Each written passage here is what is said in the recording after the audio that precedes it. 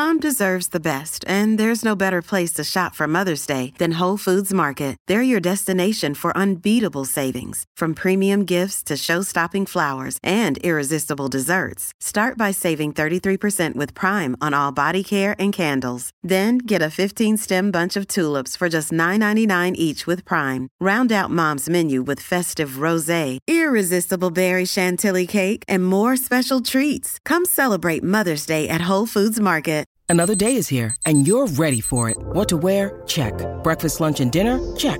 Planning for what's next and how to save for it? That's where Bank of America can help.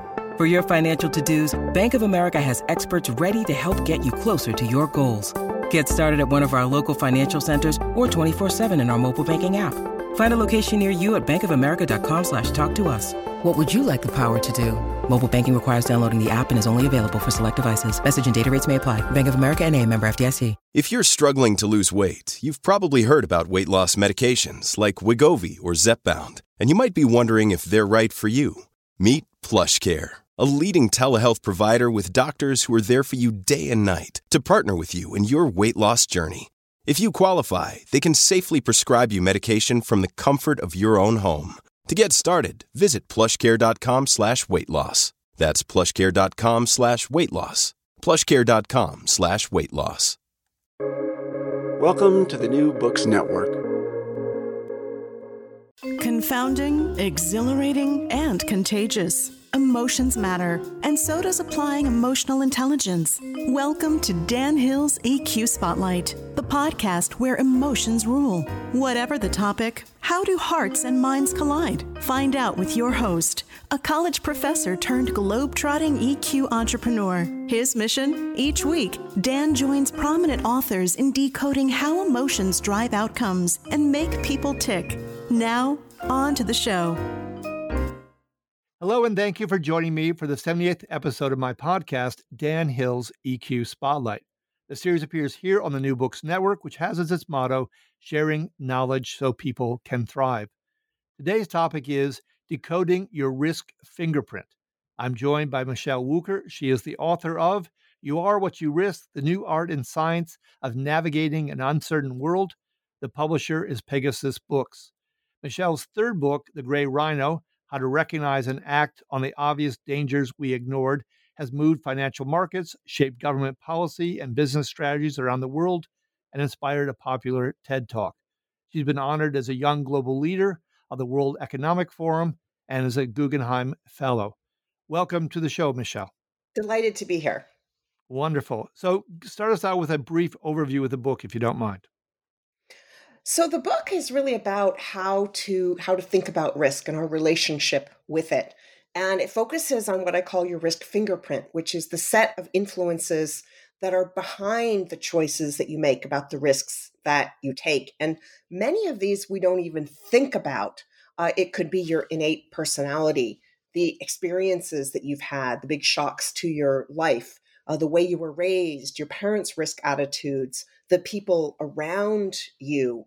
And it can also be the habits that you have when you think about the risk that you're about to take, and also things that really blew me away, like whether you're a smoker or not, the colors around you, the tempo of the music you're listening to, and even whether you had spicy food to eat in the last few hours. So when you look at all of those influences on why you're taking the risks that you are and avoiding others, it gives you a huge lens into who you are and a tremendously powerful tool for managing the relationships in your life, for making better decisions. And it's an amazing tool for personal growth, but also for business when you're dealing with your team or your clients or your investors. It gives you so much insight into yourself and into the people around you. And it often opens a path forward when you think that the door is closed. So it's an amazing tool. We make 35,000 decisions a day about, and each one of them is really a risk. It's a choice. Every choice is a risk. Every risk is a choice. But we don't think about things in terms of risk. But once you start using this lens, it pretty much turbocharges every decision that you make. Sure, it makes sense to me. Also, of course, the amygdala, which is a very old part of the brain, is essentially a anxiety button. And so every choice, every risk involves anxiety, trying to abate it to some degree or another, or maybe indulge it, depending on the person. So early in the book, you mentioned all sorts of risk influences, and you've kind of gone over some of those, but it's quite the laundry list from demographics to upbringing, career choices, religion, culture, geography. I mean, it is a long list. I want to go at that in two different ways. First is maybe are there two or three here that from the research would seem to be, if you rank them, the most significant? That would be the first place I'd start. Well, I think the first one is really self-awareness Okay. about the decisions you're making and why. And second, it's how you relate to the risks of the people around you. We've certainly seen that in the last year and a half during the pandemic, that the decisions of other people about risk taking have really influenced what I do. For example, it was months before I went downtown during the pandemic, and I took the bus down. It's this beautiful view along Lakeshore Drive, and everybody wore masks. I felt comfortable. It was no problem. And then I took the L, or subway, train, public transport here in Chicago, and oh man, that did not happen again for many months afterwards. Or crowds of people blabbing with the mask hanging down under their chin. And there was once I had to change cars 4 times. And so it's really important to understand how the behavior of the people around you affects your what's happening with the risks that you're taking. And similarly, how your own behavior affects the risks that other people are subject to.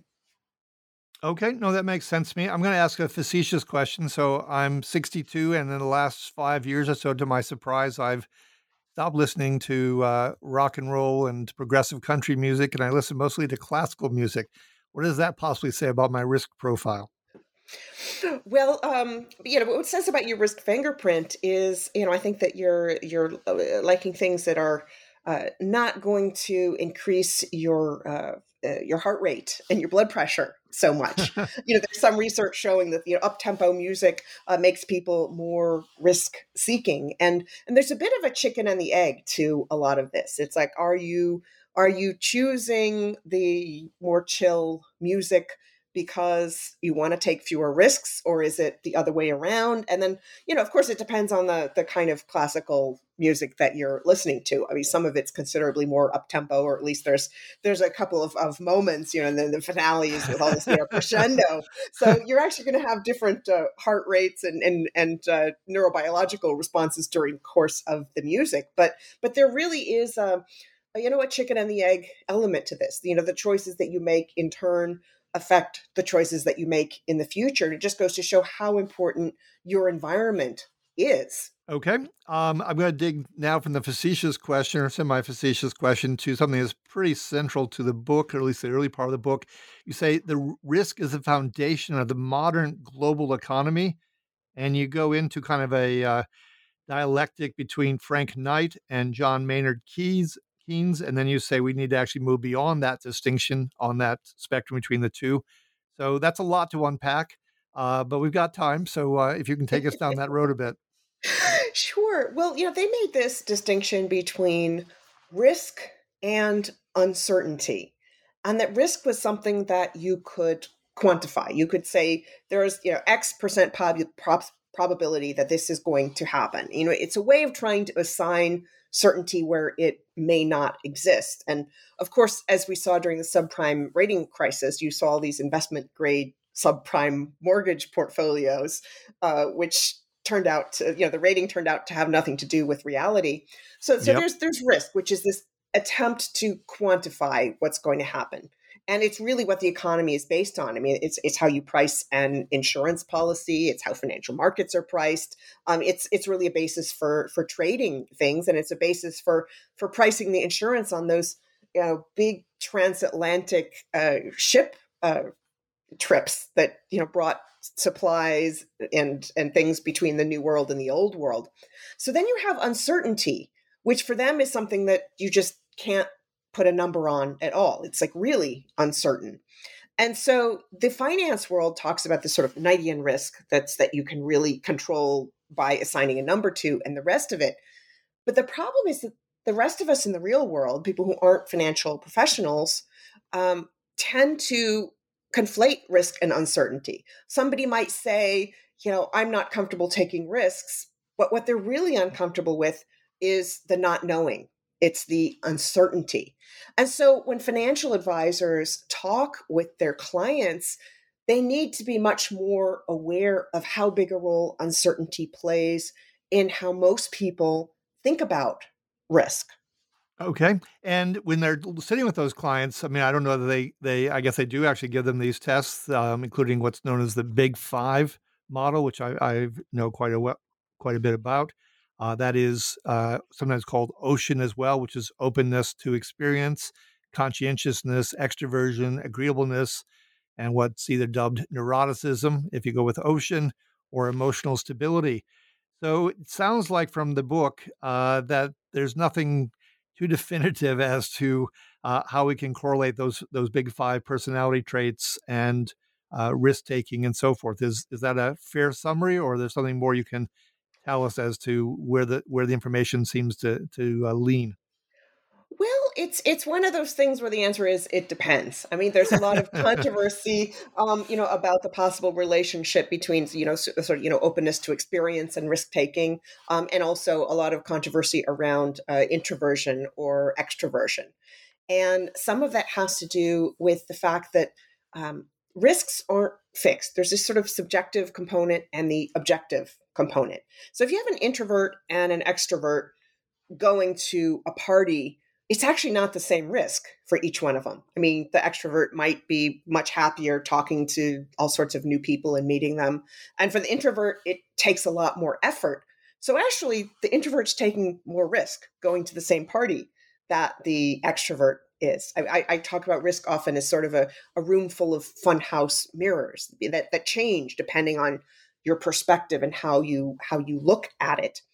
And there is one test that I just absolutely love. It's called the Risk Type Compass. And it's based on a lot of the research that went into these big five personality types. And it's based on about 100 questions that are about the risk decisions that you make. And there are really two axes of this compass. One is sort of how calm or how anxious you are in face of a risk. And the other part is your process, how methodical or impulsive, whether you just leap before you look or whether you think about it. And so there are 8 different personality types around risk that come out of this. And it's a fascinating tool. Now, there's a ton of controversy about psychometric tests, which I think all of them you need to take with a grain of salt, but that if you're using it properly, it can generate really interesting insights. And this personality side of risk science has become much more important in, for example, financial advisors figuring out what's going on in their clients' heads, or boards, or big industry where there are lots of safety questions. And that's a real evolution from the way that financial advisors used to look at your risk tolerance, your risk perception. I remember my first job where I had a 401k, they gave me this wheel where, what age are you? And your age corresponds to, this mix of stocks and bonds. And yep, very of course, common. Yeah. And, at a different time, stocks might be riskier or bonds might be riskier. So even that definition changes. And there's been a boom, particularly since the great financial crisis, in tests around what kind of risk you're willing to take or not. But they tend to be very numbers oriented and very, very focused on the investment themselves. How much are you willing to lose in exchange for the possibility to gain 50%, for example? And so that's focused on the risk itself. But I think we can do so much more, find so many more powerful insights from these tools, looking at why we take those risks or not, what the things are that we can do to make ourselves more comfortable with a particular risk, or maybe to pull ourselves back from the ledge if we're a little too foolhardy. It's very interesting. You see people who do a lot of things to study, to understand the information, to set up rainy day funds and things. Those people are going to actually be much more comfortable taking more financial risks than people who don't pay enough attention, who don't have the rainy day fund. And so how much attention do you pay to the risk actually gives you more freedom in terms of the kinds of good risks that you can take, because that awareness actually changes the nature of the risk at hand. It's like Schrodinger's cat, that the act of observing it changes the situation. You don't know if the cat's alive or dead until you look at it. And risk is like that. And it's really important to think about our responses much more than most people tend to do, because it's really not just the risk at hand. It's the feedback loop between the risk and our responses. Hey, it's Ryan Reynolds, and I'm here with Keith, co-star of my upcoming film, If, only in theaters May 17th. Do you want to tell people the big news? All right, I'll do it. Sign up now and you'll get unlimited for $15 a month and 6 months of Paramount Plus Essential Plan on us. MintMobile.com/switch. Upfront payment of $45 equivalent to $15 per month. Unlimited over 40 gigabytes per month. Face lower speeds. Videos at 480p. Active Mint customers by 531.24 get 6 months of Paramount Plus Essential Plan. Auto renews after 6 months. Offer ends May 31st, 2024. Separate Paramount Plus registration required. Terms and conditions apply if rated PG. Yeah, no, I think that's fascinating, and I'm glad that the field is advancing. I published an article some years ago now on kind of a behavioral finance journal where I interviewed couples with a battery of questions, and I was actually tracing their emotional response using facial coding to see how they reacted and try to understand, what was their relationship to money and investment and risk and so forth. It was a really interesting study. One thing you had mentioned that I thought was an interesting strand that I had to pursue for a moment. You started getting into all these influences, and one I just thought was interesting, that overweight women, but not men, are not risk takers. And then on the other hand, the white males who are risk takers tend to trust institutions and are anti-egalitarian. I found both of those fascinating. What can you add to those little nuggets? Gender and risk is so fascinating. In fact, I've got a whole chapter on that. We've got a lot of stereotypes about the differences between men and women. And some of those are related to other factors. Like there's something that sociologists call, quote unquote, the white male effect, which is that, well, white males, as the saying goes, are often more likely to take bigger risks because they see more in it for themselves. So they actually see the risk as smaller than somebody else. And many of them tend to have, bigger rainy day funds and larger pools of funds to invest. So they've got a wider portfolio that makes any particular risk smaller in the grand scheme of things.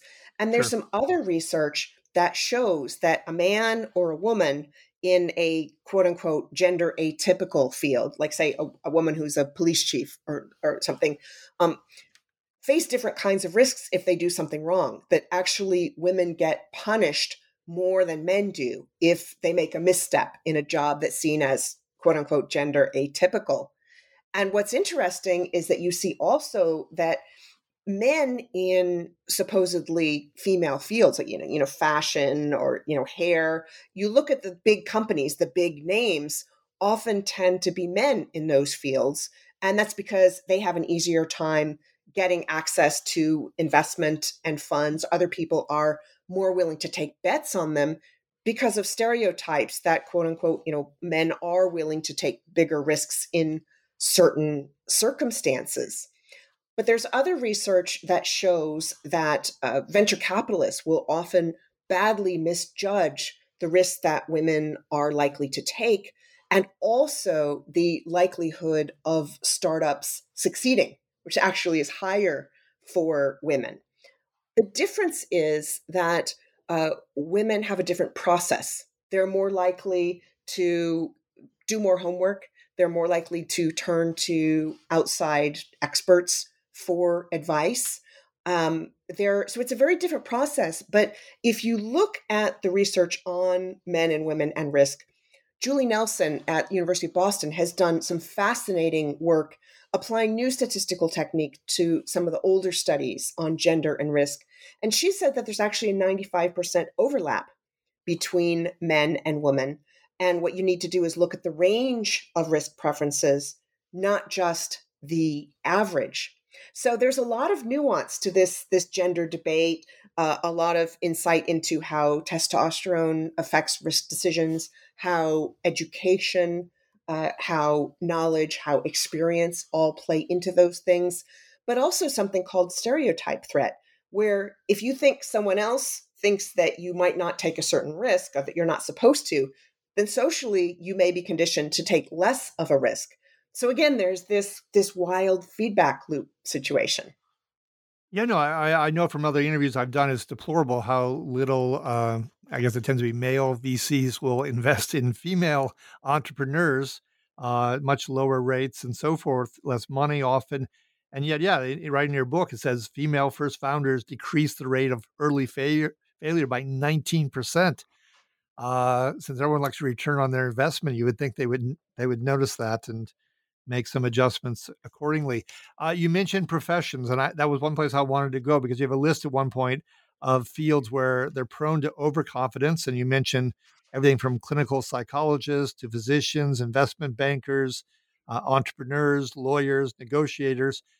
And then I said, okay, well, who's missing from this list? And I thought it was interesting. I said, okay, well, architects are missing, dentists are missing, executives seem to be missing. Am I missing something? Are those, in fact, categories that are less prone to overconfidence? Well, again, sorry for doing this. The answer is somewhat, it depends. But I mean, architects are quite creative. And I think that creativity goes along with looking at various possibilities. Executives, there's such a huge range of what kind of executives you're talking about. There is some research in the book that shows a correlation between executives who make bad personal risk decisions, like the speeding, the drunk driving, the domestic violence, those sort of things, or even big personal financial risks. Those ones are much more likely to take unfortunate strategic and financial risks with their companies. So that's fascinating. And going back to the creativity, actually, there's some research that shows a correlation between creativity and social risk, which is the ability to, or the willingness even, to speak up and say the thing that nobody else wants to hear. So that could be hey, here's an opportunity we're missing. Hey, our product is becoming obsolete and we need to think differently. We need to get caught up with the times. Or, hey, this big new strategic plan sounds really exciting, but have we thought about XYZ things that could go wrong and how to make sure those things don't go wrong? So that social risk is very important, both for taking creative risks, pursuing opportunities, the upside of risk, but also for protecting you against the downside, the bad risks that aren't considered as thoroughly as you might hope. Well, I can see how this gets very nuanced. If we go back to gender for a moment, I think you make the comment in the book that a woman merely to raise her hand in a board meeting might be taking a risk in that, it's not something that's often condoned. If I'm thinking of someone who's a whistleblower, I mean, they may be trying to reduce risk, but they're putting themselves at personal risk, depending on the culture of the company and the occasion and the stakes involved to bring that up. So, wow, it's a very nuanced field. No wonder it's a rich book as it is. I wanted to move something very specific. We were talking earlier about, looking at the risk profile, the risk fingerprint of individual investors. But what if you're in a situation where you got a whole team? I'm thinking about mergers and acquisitions now. So you got two sets of executive teams sitting down. They're trying to get to this deal. There's probably a broker, so there's a third party involved. Should one be focused more on the CEO, presuming that they have the most power? Does one have to look at the composition of the whole executive team? Does one have to get a vantage point on the company culture behind them or that they might have shaped? How does one really assess the whole game of risk and uncertainty in mergers and acquisitions? And I say that in part because we both know that a lot of these don't work. In fact, the majority of these don't really realize the financial gains intended. Absolutely. The research is just overwhelming that M&As are more likely to destroy value than to create it. And what we see a lot recently is these new, quote unquote, disruptors, one of the buzzwords of the day, Yes, particularly in indeed. finance. Say, you see all of these big legacy firms buying fintech startups. these sort of newer companies that where the culture is likely to be more, move fast and break things. You get younger people who've got very different priorities, very different senses of what a good corporate culture is. And so these big companies are buying them either to push competition out of the way or to hopefully be able to ride that up. And so the question is, one, is the CEO going to stay? And so if the CEO is not going to stay, they're just taking a buyout, then obviously that's not what you look at, but you look at the whole company. And the real question is whether you are going to integrate the acquisition into the bigger culture or not.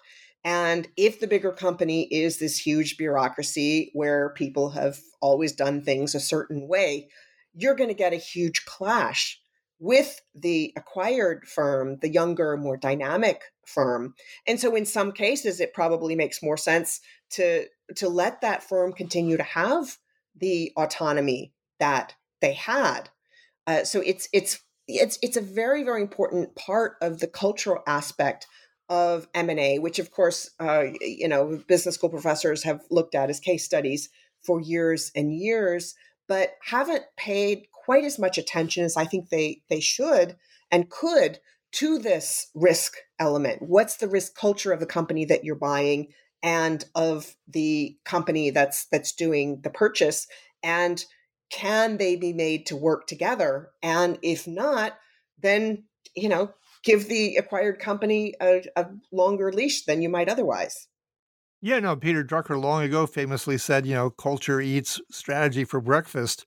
It's amazing to me how little they pay attention to what I guess I'll call the people element or the culture element in these deals. I want to switch to generations for a moment. We know millennials and even Gen Z at this point, which is entering the workforce, saddled with student debts, knowing that the gig economy is growing. Are they more inclined, less inclined to risk? I'm sure listeners would be curious on that front. Well, I think it's that they define risk differently. You see all these headlines, millennials risk averse, Gen Z risk averse, but they really talk about it differently. I spoke with this one woman who had, she was actually in her senior year when I talked to her. She's since graduated. And she was talking about, risks of burnout, talking about the importance of being part of a team once she picked her job, the importance of a job being someplace where she could grow and move forward.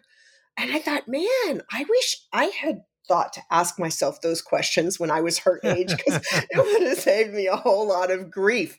And I'm so glad that younger generations are asking themselves those kinds of questions because they're so important. And I also talked to a financial advisor who works with a lot of millennials and Gen Z. And he said, well, what's the risk? If you've got a student loan, you're paying a fairly high rate. I don't know what it is now, but I think it was like 7 3/4 when I graduated. He says, you're paying this, and by paying it down, you get this assumed rate of return of whatever the interest rate that you're not paying anymore.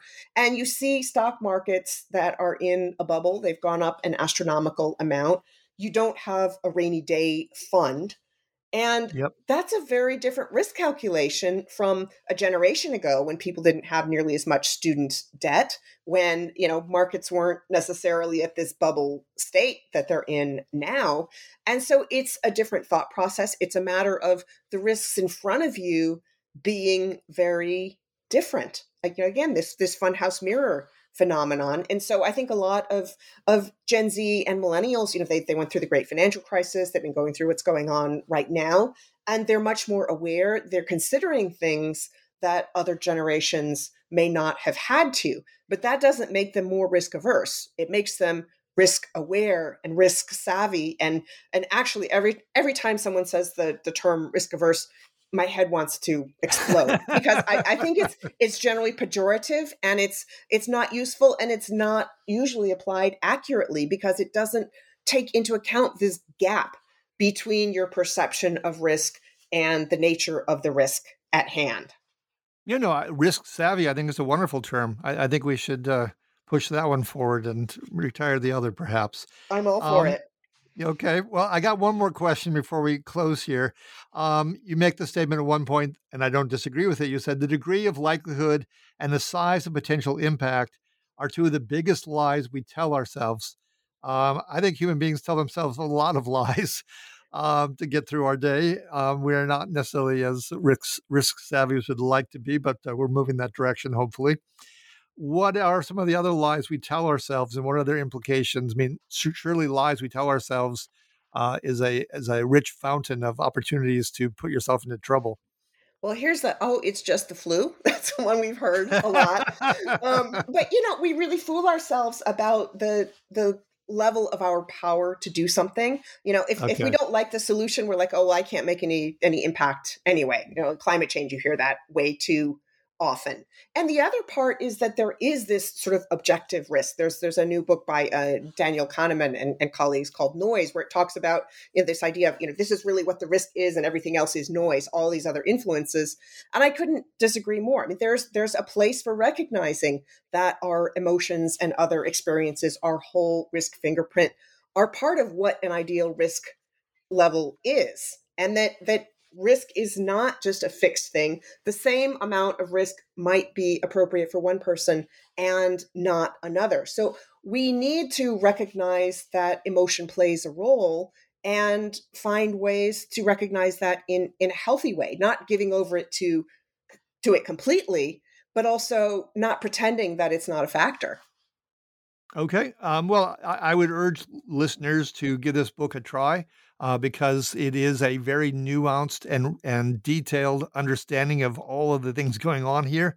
Risk and uncertainty, how we cope with anxiety. These are central issues in life. As Michelle has said, we make all sorts of decisions every day, and risk is always an element in those. So I want to thank you, Michelle, so much for your time. This has been episode number 78. Decoding Your Risk Fingerprint. My guest, Michelle Wucker. Her book is You Are What You Risk, the New Art and Science of Navigating an Uncertain World. If you enjoyed today's show, please give it a rating or review on iTunes. You can check out other episodes by going to my company's website at the obligatory 3 Ws and sensorylogic.com, or go to the New Books Network, type in Dan Hill's EQ Spotlight, and you can see other guests I've had over the past year and change. Finally, I'd like to conclude every episode with an epigram. In this case, with all these famous quotes on risk and uncertainty, I chose this one from the Roman orator Cicero, who said, "To make a mistake is only human. To persist in a mistake is idiotic." Until next time, be kind and stay safe.